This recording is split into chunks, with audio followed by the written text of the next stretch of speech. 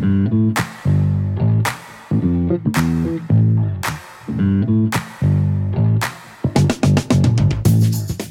you are listening to the OmniTalk Fast 5, brought to you in partnership with Microsoft, the A&M Consumer and Retail Group, Takeoff, Sezzle, and Silk. The OmniTalk Fast 5 podcast is the podcast that we hope makes you feel a little smarter, but most importantly, a little happier each week, too.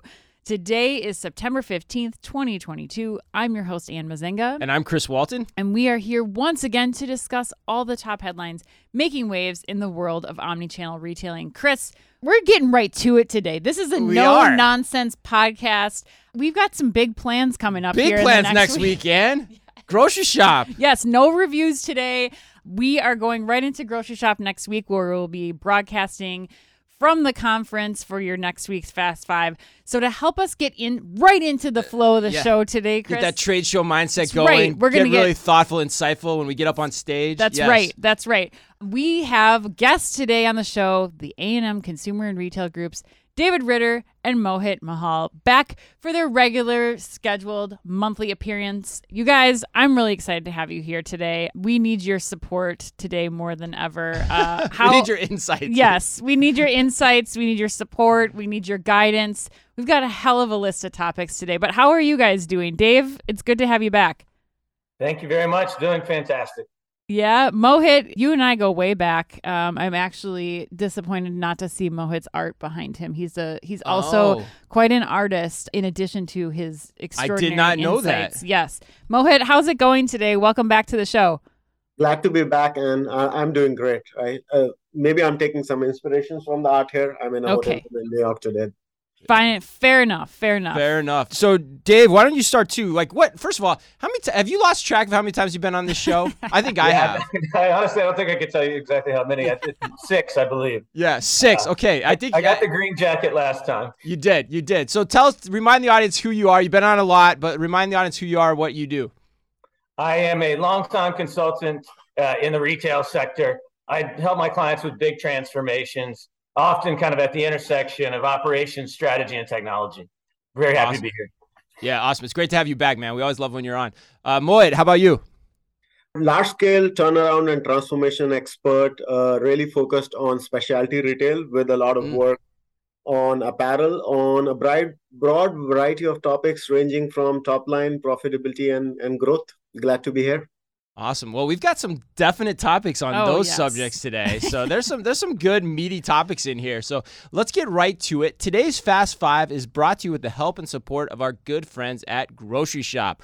Are you a retailer or brand still thinking about attending Grocery Shop just 3 days before the event? Heck yeah. Who doesn't? You better be, right? You better hop a plane. There's still time. Tiesto's probably still doing pool parties in Vegas. Isn't that a movie? There's still time or something. But anyway, book your flights and register using your promo code specifically for OmniTalk listeners. Just go to groceryshop.com and enter promo code RBOT1950.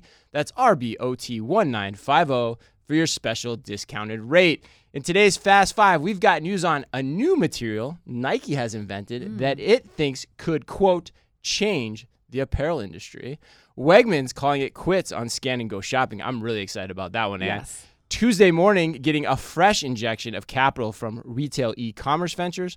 Target's new partnership with FAO Schwarz. But we first take off today with news out of Starbucks. Ann, would you have the honors, please? I would. And I was surprised. I even got a personal experience with this morning. You did? So we'll yes, see. I heard all about it. So, Chris, according to Yahoo Finance, Starbucks is exploring developing technology to prevent U.S. cafes from becoming overwhelmed by too many orders. The company is exploring load balancing technology. Big word. I know. See, it still reminds me of PC load letter. I can't get away from it. Kind of does. Load balancing technology that can send orders to stores that have the capacity to actually fulfill them instead of sending it to stores, your same store that's already being slammed by drive-through customers. Chief Technology Officer Deb Hall Lefevre said in an interview with Reuters ahead of Investor Day on Tuesday. Such technology will help distribute the demand more evenly across multiple stores, especially during peak hours, Lefevre also said. And she also added that the company is also focused on automating tasks and streamlining jobs so that employees can prioritize customer service. Mohit, we're going to go to you first on this one. What do you think of the ideas surrounding this load balancing technology? Are you in it? Are you asking questions about it? Where are you with it? I mean, listen, I think about this as $1 trillion disruption, right? With a T. And to me, this just continues to highlight how technology, especially AI, will continue to disrupt retail at a breakneck pace. I mean, we've been seeing this with multiple clients when online demand went up during the pandemic. Retailers either capped the number of stores where they were taking BOPIS orders. We've all seen the crowded parking lots converted into buy online, pick it in store. Many cap the number of online orders they will process in a store not to break the system. Right. What Starbucks is now doing is a step in how do you capitalize on that new demand and the new normal in the most efficient manner. And AI is going to play a big component in it. Frankly, I mean, I think of it as just one use case based on work we've been doing with our clients. We see AI being increasingly deployed in demand and deployment as it relates to inventory, merchandising planning, customer service, pricing and promotion, you just name it, right? So to me, this is just one use case. The way I think about this is, just in US alone, retail is a $6 trillion plus opportunity. And I think it is not far-fetched to say the kind of impact we're going to see on retail just over the next 2 or 3 years with all the different kind of AI use cases is going to be in at least $1 trillion plus range, significantly higher over the next 5 or 10 years. So, really exciting. I personally love Starbucks, so, I can't be more happier about it. Well, Mohit, I have to agree with you. And there's also a story that came out this week that said, Starbucks is also going to be opening 2,000 new stores, investing $450 million in modernizing stores with the type of automation and AI that you're talking about. I'm curious, though, specifically, AI aside, of this specific thing, being able to move orders from one Starbucks to another, what about the consumer side of this? Because that's what I'm thinking about here. And I would question, do you have any thoughts about what that's going to mean for, my best friend who I ran into this morning who got rerouted to another Starbucks because her Starbucks had stopped taking mobile orders because there was too much load there at that Starbucks.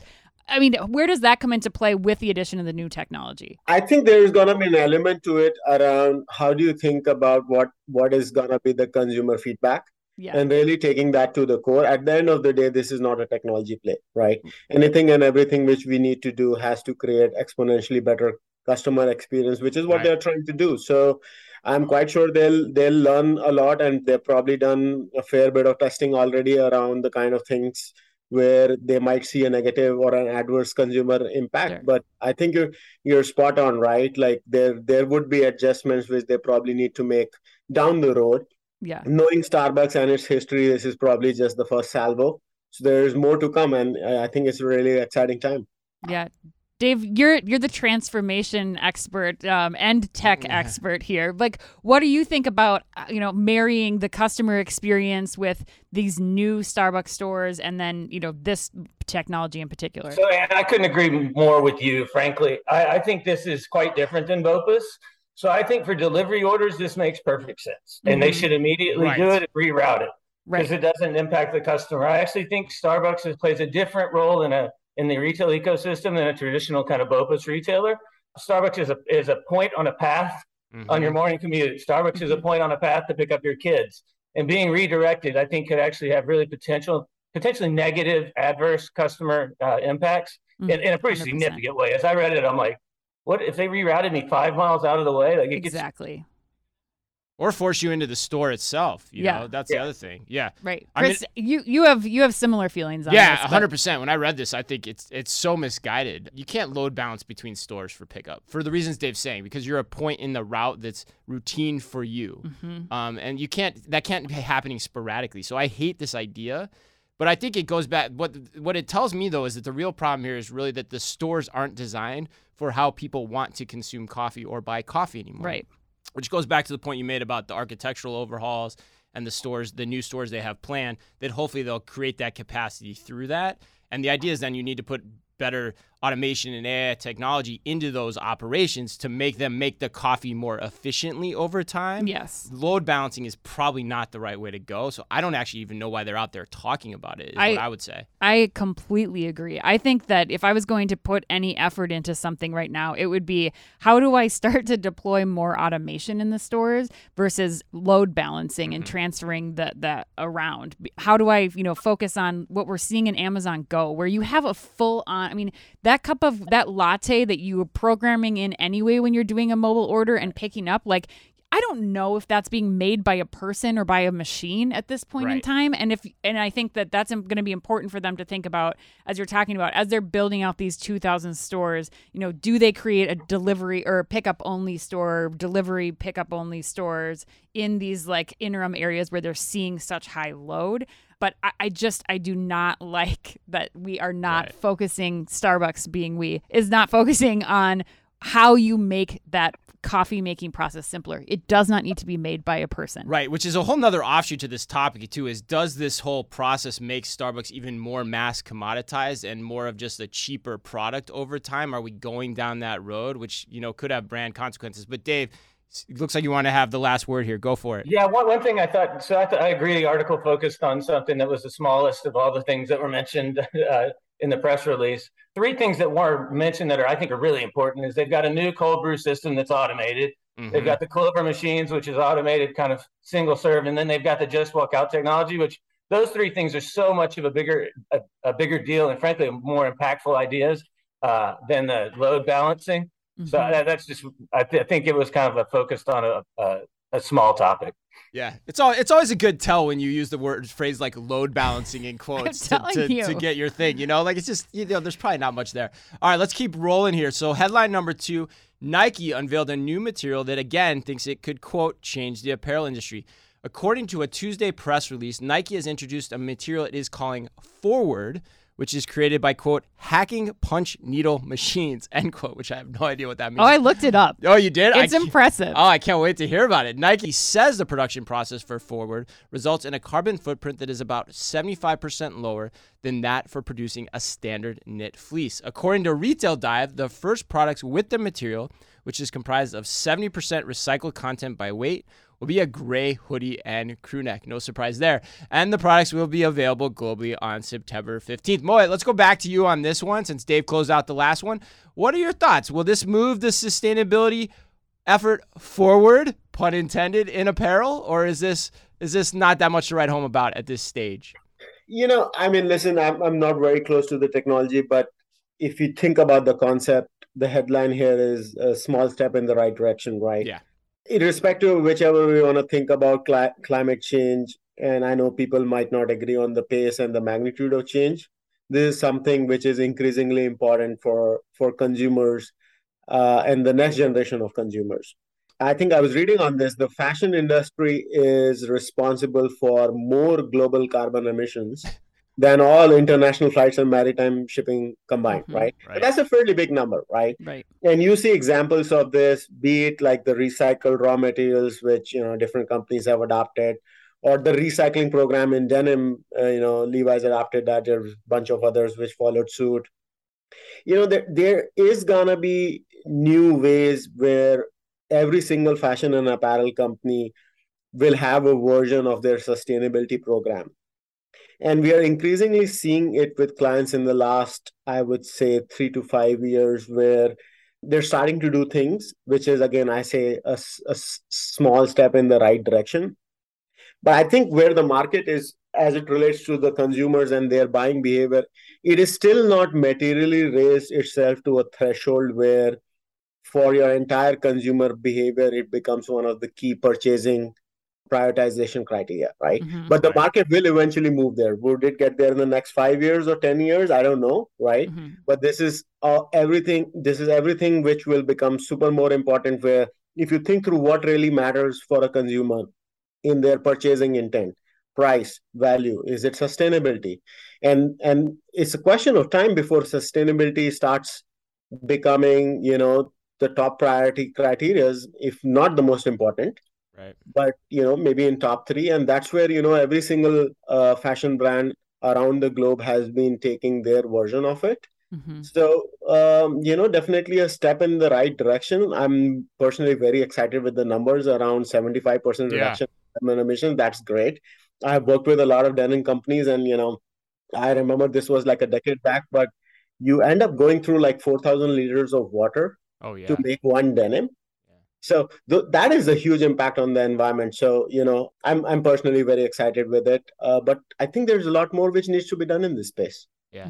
Well, Ann, I'm sure you went down a rabbit hole, I'm guessing, based on how you responded when I did that read on the punch needle machine or whatever it was. So what's your take? Are you kind of where Mohit is, or what are you thinking? Well, I just wanted to learn about, like, I guess my question is always, when you put out a product that's 75% more sustainable, that's a significant increase. And so it's a step change. I think that's a definition of a step change. Yeah, I'm always wondering, like, okay, that's fine if you make like 2 products. So, like, how does that look at scale? Like, what is how realistic are we going to be about going from like 0 to 75% when you look at the scale and quantity of product that Nike puts out?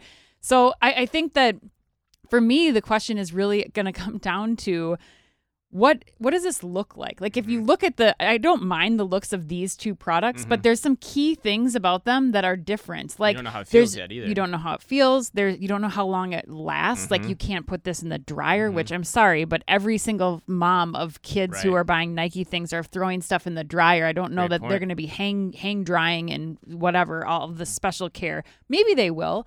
But then there's like no reinforcement of the seams, like all the finishes, it's raw. Like, this is a raw garment. And so I think it's going to take some time to see if like fashion and the look and wear of this ends up being appealing, or if Nike has to scale back and maybe we start at, it's 50% more sustainable or 30% more sustainable. And then, like Mohit's talking about, work our way to like really make this a product that's going forward at scale. But I think Mohit's right. It's a step in the right direction. So step in the right direction. Kudos for that, but still a lot of questions about how this works long term and has an actual impact for the average consumer. Dave, what's your take here? It's interesting. We just released a report on sustainability, and the term that kept coming up was greenwashing, where it's, retailers that say they're going green, but the things that they're doing are so minor that they're actually not really having a big impact. I agree with Ann. 75% feels like a real impact, and I love that. If this innovation really is that big, then this might be one of the first kind of step out things that isn't greenwashing, that is really moving the needle, and I love that. The second thing is, I agree with Mohit in that I think Gen Z and millennials care more about this than I think some executives that aren't Gen Z and millennials understand. So activating Nike's marketing machine to tell this story might be a big unlock in terms of getting the ball rolling that other retailers will be forced to follow. Yeah, I think that's a good point. Like, I think I'm where you guys are too. I mean, and real quickly, I want to tell an anecdote here, because this reminded me of something that I knew very well 10 or 15 years ago, but I'm a little skeptical of it too. I want to buy into it. It's like you said, it's a good move in the right direction, and kudos for trying it. But I can remember when I was a towel buyer at Target, and all the Target executives demanded that I put organic towels into my assortment, right? And it basically was like, you're gonna do it kind of thing. Yeah. Like, you can't say no. And I did it, and it sucked. They didn't sell. They came in like 3 crappy colors, because you can only, to your point, Ann, you can only get so many different colors on the material. And they didn't sell, and honestly, they probably still don't. I don't even know if you can even get organic towels anymore. Like, you probably can't, or there's probably not very many options of them. They didn't proliferate like you'd expect. So I feel like that's the same thing that ultimately could happen here, which gets me a little bit depressed about it, quite honestly, when you look at how people want to consume things. But I think, Dave, to your point, I come back to you. Saving grace is Gen Z still seems a little more conscious than the average towel consumer probably is, circa 2007 when I was making these decisions. But anyway, let's keep rolling. All right.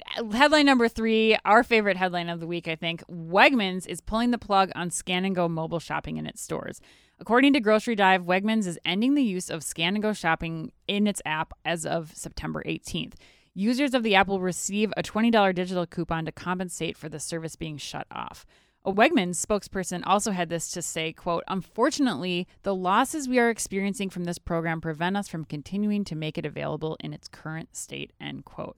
What the losses were not clarified despite requests for commentary from Wegmans by Grocery Dive. Dave, let's go to you first on this one. What are your thoughts on this move? It's a big shift in where Wegmans was going before, and I know a lot of their clients and customers have a lot of feedback here. What are your thoughts?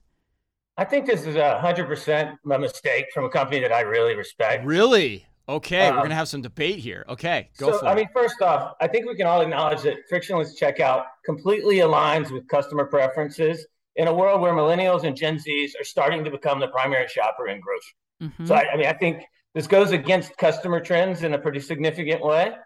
And while I'm sure there is a bump in shrink, a slight bump in shrink, it's also important to note that 30% of the labor in the store tends to be cashier in grocery. So I really wonder if they've done the proper math to say every one of those transactions now has to go through a till. And, that's 3 to 5 minutes per transaction. That adds up fast, right? Right. So the economics around shrink get interesting when compared to the economics of labor in a store. I also think that the shrink issue tends to be organized crime. Like the average person that's using this isn't. I think they're using this as an excuse for their shrink problems, and I'm sure perhaps organized crime is using it, but it's not peanut butter spread. This is 1 or 2 or 3 or 4 bad apples that are using it over and over again, rather than a failure of the program more broadly. Wow. I'm really glad that you brought the labor into the perspective into this, Dave. One of the many things we appreciate about having you and Mohit on the show, because I didn't even thought about that, and that's such a great point. Mohit, what would you add here? Is there any thoughts that you have before Chris and I give our? Do you agree with Dave or disagree?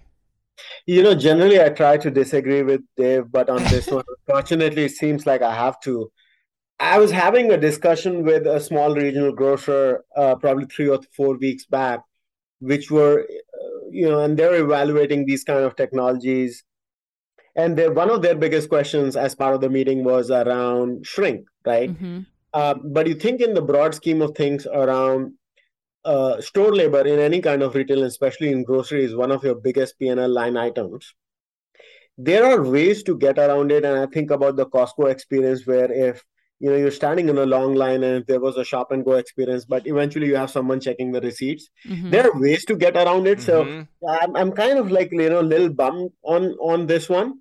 And the fact that, there isn't a lot of commentary around why they are letting it, there is not enough detail around it. Right. It makes me a little wonder whether it's really shrink or if it's something else, which is kind of driving it. Maybe it's capital deployment. Maybe it's around problems they're having in terms of recruiting for their stores, right? I mean, this is becoming increasingly difficult to recruit in retail, especially after the pandemic. And as you kind of start thinking about automation, are they running into issues with their existing staff?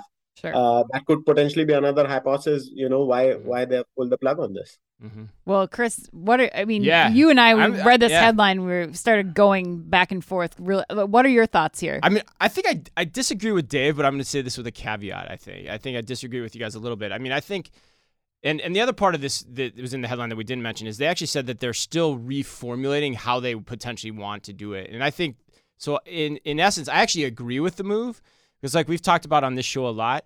If you're going to do scan and go without a controlled exit point, particularly, it becomes really difficult, right? And it probably does lead to shrink more so even than theft, to Dave's point. And then it also has implications on your inventory accuracy as well in terms of, is everything scanned? Do they do it right? And then with all the buy online, pick up in store capabilities, that becomes problematic too. So it doesn't, and to give you an idea too, I think it's important, like when I say controlled exit points, that doesn't necessarily mean receipt checks at the door, a la a Costco or a Sam's, which are already set up for that. So that's normal for their customer. It just means that everyone has to still exit through a check lane, scan a barcode with some system of control, which is being deployed at Walmart. Otherwise, you're letting people walk out the door on their own volition as others are shopping normally. And yes, that's confusing to the customers. It's confusing to your employees to track that. And therefore, you're going to have a lot of theft and shrink. So as an aside from this, I think the right approach is let's regroup, look at our stores architecturally, our design, our user experience of them. And let's also look at other technologies that I think can provide now the same functionality as Scan and Go. Like Scan and Go was cool 5 years ago, but there's new technologies that can do the same thing, like computer vision assisted self-checkout can be a lot faster, or like what they're doing at HEB, where the computer is looking at the cart, right? And you just roll the cart through, and that basically, approximates the same idea. Or you go the full kit and caboodle, just walk out technology a la Amazon, and that's a better path. So I think given all of those hiccups, that's why I actually kind of like this move, which when I first read it, I was like, wow, I'm surprised they're doing that. Yeah, I think I agree with all the points that you're bringing up, Chris. I think the key thing is that this tech does not need to be scrapped. It's just it needs to be reevaluated so that they can solve for this shrink problem and all the other things that they've probably learned, because we're talking about Wegmans here. Like, this is one of the most beloved grocers in the country, and the feedback from their customers, like, I mean, if you read, there's like threads and threads on Twitter of like, why are you doing this? This is the reason I come to shop at your store. And I love this. Like, they're so frustrated by losing this component of their shopping experience. And so I think that Wegmans just is going to need to communicate very quickly to those customers, like, we are adapting, we are evolving, we will bring Here's this your $20 back. Isn't gonna Here's cut your it. $20 will not cut it, because as we've seen, like, this is causing a shift in where people are deciding to go and do their grocery shopping. And if they want to maintain that brand love and advocacy that they have, they're going to have to figure out, like Dave and Mohit are saying, how they're going to bring this back and how they're going to serve that next generation of customer. Dave, any final word here?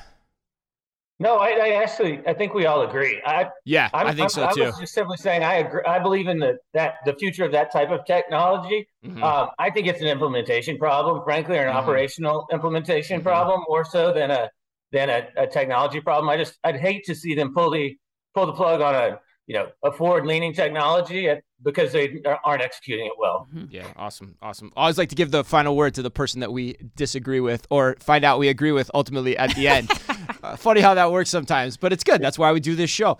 All right, headline number 4. According to Retail Dive, Tuesday Morning is getting a $35 million injection of capital from an investor group led by Retail E-Commerce Ventures, the owner of Pier 1, Radio Shack, Dress Barn, and other retail brands. All those brands you love. Yes, right. With the deal, Retail E-Commerce Ventures and co-investor Aeon Capital will control a majority of Tuesday Morning's board.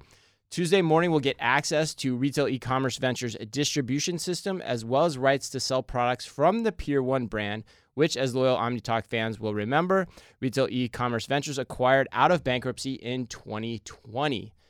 David, make sense of this for us. Please. How can two wrong retail brands ever make a right? So this one is tough. Okay. An innovative model from 50 years ago, I guess. Seriously, how many times can you try to save a dying brand? It feels like a zombie brand at this point. Discounters have better offers. Target and Walmart have improved their offers, and we're not even talking about Amazon. I mean, at this point, my take is let it go. Don't burn more capital attempting to save these zombie brands. It's like The Walking Dead. Yeah, I'm curious. What do you think? What do you guys, Mohit or Dave? Like, what do you think? Why is Retail E-Commerce Ventures even going down this direction? Like, why do they think they can save it? What are the synergies there that they're trying to tap into? I mean, the way I think about it is, especially like if you look at the off-price model, right, it has come a long way in the last 5 decades. But one has to remember in the last recession, we saw both luxury and off-price grow 4 to 5x versus broader retail. So you have a scenario where you can strategically place the right bet on a segment. And in that segment, the question though is, to Dave's point, right? Like, TJ Maxx, Swass, and others have really kind of taken off. So how do you kind of steer this ailing ship? And to me, the question is, has the ship really sunk to the point where it is point of no return? I think time will only tell whether, they can kind of bring it out. But this is a confusing one, right? Like, it's difficult to kind of really take a brand which has lost its way quite significantly and bring it back. So we can wait and watch.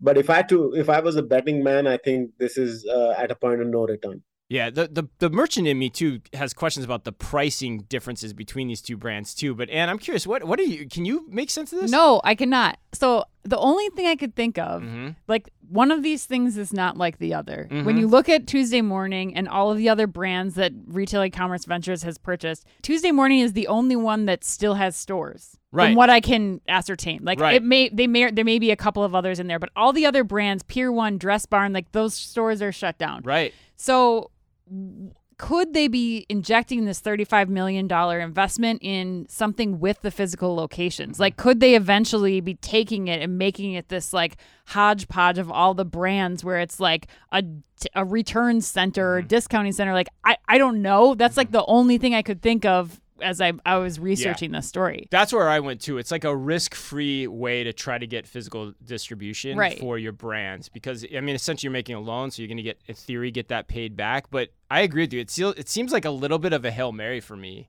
in terms of Pier 1 and what they did with Pier 1, because the other thing I don't get, and I brought this up a minute ago, is like Pier 1's prices were always pretty damn expensive in the home furnishings place. Now you're going to just suddenly put them into Tuesday Morning. How disjointed is that? How does the economics of that even work? Because you can't bring them down to that level. And the world, to your point, I think, David, you mentioned it, we don't need more cheap furniture products available out in the world in any way, shape, or form. So I guess net, none of us can wrap our heads around this. Is that what I'm hearing from all of us? Yeah. Mohit, there's no transformation story here. It's gonna be a very difficult one, you know. I just like to believe that's the greatest line of all time. To believe companies could be transformed, but this one is gonna be a really difficult one. Mohit's not touching this with a 10-foot.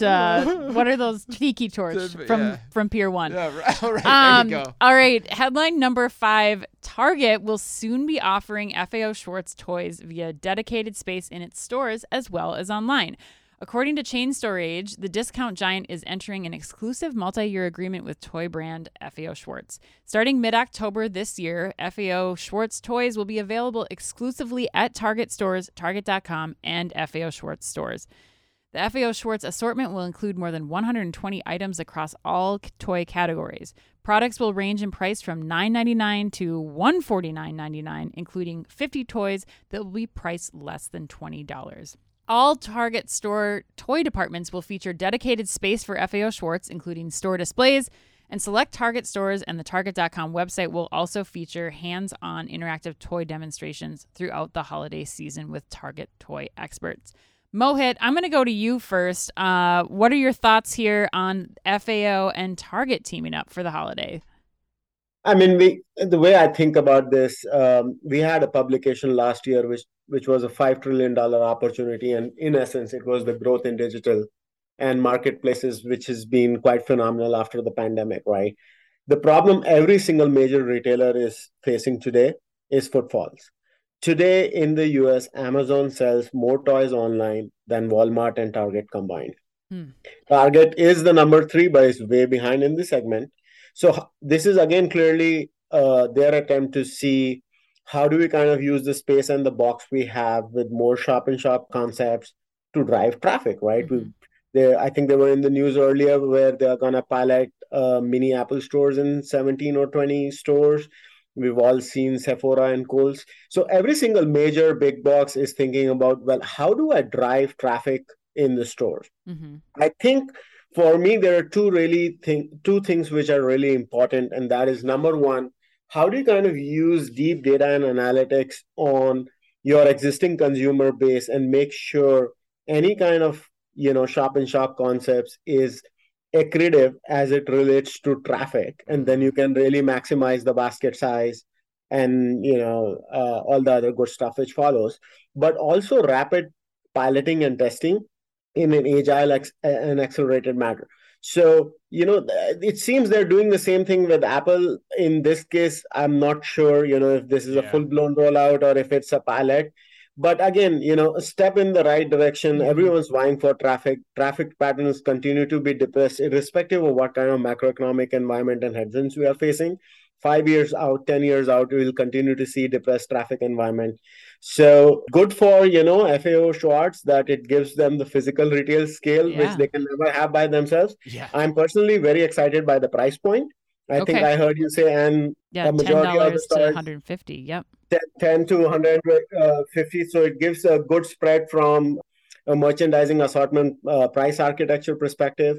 But if it can really, play to the value segment around, the $10 and $20 mark, it could be a really good bump for Target and make them a serious contender in this space while having, broader halo effect as it relates to traffic and Yeah. growth in the store. Yeah, I think bringing more people into the stores is always a benefit, and having more variety is definitely a way to do that.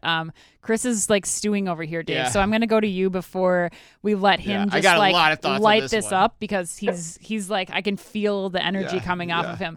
But Dave, you have young kids. I mean, is FAO Schwartz going to get They care you? about FAO Schwartz, Yeah, Dave? are they going to get you? Is that going to get you into a Target store? So first, I was in a Target store last week, and their Buzz Lightyear, the new movie came out, that assortment. I got baited into buying a $50 Zurg toy. So Nice. I have a bit of a beef with Target right now. They're good at that. One thing I did notice is their toy section isn't the most shoppable. It is a sea of toys. Yeah. The Disney section is pretty shoppable, but the rest it's just wave of toys. So I think from a shoppability perspective, having another kind of module or FAO Schwartz section could help from a shoppability perspective. Because right now it is a bit I don't know, overwhelming, I guess. Yeah. But overall, I like the concept. I think it makes a lot of sense. I don't have a lot more to add. Okay. Chris, All right. the So floor is yours. So how I like to say retail headline of the year? This to me is the most overblown headline of the year. I could not believe this was like the lead on every email for the first 2 days it came out. Fair. Because first of all, like, and I have a lot of things to say about. First of all, brand wise, no one cares. Like, kids don't care. Kids don't know FAO Schwartz. They might know Toys R Us at this point, which we've talked about on the show, but they don't know this brand. Fair. Second, you're in a multi-year deal. Okay, that's what they said, which means these items will be locked into planograms, which will become the bane of every buyer at Target's existence as they underperform and cannot be replaced because of that deal. Debatable. Okay. No, and as a result of that, I would argue when you look at what is at play here and how many toys they actually have and the amount of toys here, it's not going to drive a stitch of comp. The other inside baseball thing I would point out is who's talking about this in the media, and it's Jill Sando, the chief merchant, whose background, by the way, is home and apparel, where partnerships like this matter. In toys, they don't. In toys, it's about what's hot, what are the items people want to get for the year. It's not about an FAO Schwartz partnership or a Toys R Us partnership. It's about what toys you have on your shelf, how many of them, and can you get them to the consumers the way they want. Which tells me something, because normally Nick Nair, the head of Hardlines, the guy who runs toys, is usually the one talking about all the announcements related to toys. For some reason, he's not on this one, so I find that curious, which means to me it's a hill of beans that ultimately is not going to amount to anything and isn't going to drive the business at all. I think, okay, great points. I think that one thing that from your merchant that I challenge you as a merchant, like you mentioned it, like it's about the toys that you have on your shelves. Yes, you're going to have to prioritize the Buzz Lightyear toys that are coming out with the movie and those kinds of things that are going to be hot, that are going to be selling fast, and making sure that you have those on your shelves. But is there harm in having exclusive toys in your assortment? Like as a merchant, like no, that's fine. Is that really a bad thing? And if they do this the right way, I think especially there's a lot of ifs to be determined here. Like they said they're going to be doing toy demos and stuff in select Target stores. Right. Like what does that actually look like once it's unfolds? Because if they do, that could be cool, Chris. Like that could be a really exciting thing that Target has not had before. And if it takes the FAO Schwartz, I agree. Like no kids care about. I asked my kids, like, do you know what FAO Schwartz is? They're like, we have no idea. Don't care. But it's still it's an exclusive toy that you can only get at Target. So if it does hit and these toys are a success and they're at all the price points that Mohit's bringing up, that could be a value. And no matter what, like the best part of this, of all the things, is that Target now has 150 or however many more toys in their assortment in the same place that I'm going to the holidays to get my wrapping paper, to get my essentials, and my food and booze for holiday parties. So like net, I'm good with adding this, and we'll place some wagers on whether or not it's going to move the needle enough for you, I think. Yeah, I think it's a marketing story built for the analysts. But Dave, you said you have raised your hand. Let's give you the final word here. Yeah, so I think this is a grandparent gifting play. Gifting play. It's grandparents reminiscing to big that want to relive their childhood and give gifts to their grandchildren that they aspired for. I think it's much less about the children and it's much more about the buyer, and this is about grandparents. So we're going to be seeing Grandpa Dave riding the FAO Schwartz train around this holiday, you think, Dave? Yeah, exactly. In fairness, we have no idea how desperate FAO Schwarz is in this deal either, which could be a part of this too. So it could actually work out in other ways too besides sales. But all right, let's go to the lightning round. All right, Dave, first question goes to you. A new Alexa feature was announced yesterday at Amazon's Accelerate conference that they're calling Customers Ask Alexa, which now will allow brands to submit answers to common questions like, how can I remove pet hair from my carpet? Basically turning Alexa responses into full-blown ads for paint and set. I have no idea what you're trying to say there, Ed. Pet and stain carpet removers. Carpet. That's what you're trying to say. Yes. Wow. Never would have gotten there. I know. It's been a long week. Dave, what is the most random thing that you've asked Alexa for? This is a strange one. I guess, how do you remove gum from children's hair? Oh, right. Oh my gosh. What's the answer? Goo Gone. Do you want the 1.5 ounce bottle or the 3.3 ounce bottle, Dave? What was the answer? I think it was baby oil. Oh, okay. baby oil. Yeah, you probably don't want to put Goo Gone on like a person. I have no idea. All right, I'm going to go next, Dan, and let you recover. Pepsi has decided it will no longer sponsor this year's halftime show. Moet, what was your favorite Super Bowl halftime extravaganza? I was waiting for this one. It has to be more epic every year, so I'm a little bummed. You're a little I bummed. thought this is good. Yeah. So you think they raise the bar every year, and so like now they're gonna miss that opportunity? Okay. Who is sponsoring it? I don't Like know. they're doing actually. I don't know. doing I a don't know. halftime yeah, show, for right? Sure, yeah. Mine's Michael Jackson for sure. What was yours? Beyonce was amazing. Beyonce was I loved good. that one. Dave, do you have a vote? Actually, last year too. Last year fun. was good. I like Justin Timberlake. that one. I Yeah. like the first Justin Timberlake, Britney Spears. But anyway, let's keep rolling. All right. Question 3 for Dave again. IKEA has sweetened the perks for its loyalty program members of the IKEA Family Program, which include 5% savings on eligible in-store purchases and offering special pricing on select delivery options online, according to a company press release. Dave, what perk would it take for you to happily shop at IKEA? Happily being the key word there. I think insurance. Every time I bought something from IKEA, it breaks really fast. Oh, that's a good idea. Do they not have a warranty? I don't know. I don't really see that on furniture. I By the think way, I just said that. I'm not like they may have some kind of warranty in place. You just think you need to buy it. That would make you happier. Yeah, right. yeah, exactly. They probably That's do on it. some stuff. But I Yeah, don't they know. probably do. But like, it's return probably as policy. much as the product itself. So people are like, meh, Right. I'll just take my Flangenjard back home and put it together. I don't know if that was a mispronunciation or what. No, based on that's the a previous shelving question. unit. I know, right? All right. According to a new survey from personal finance membership group SoFi, a majority, 53% of respondents admit they haven't been sober when making an online purchase. Men are more likely to shop while intoxicated than So women. crazy. Moet, gosh, see, it's contagious, Ann.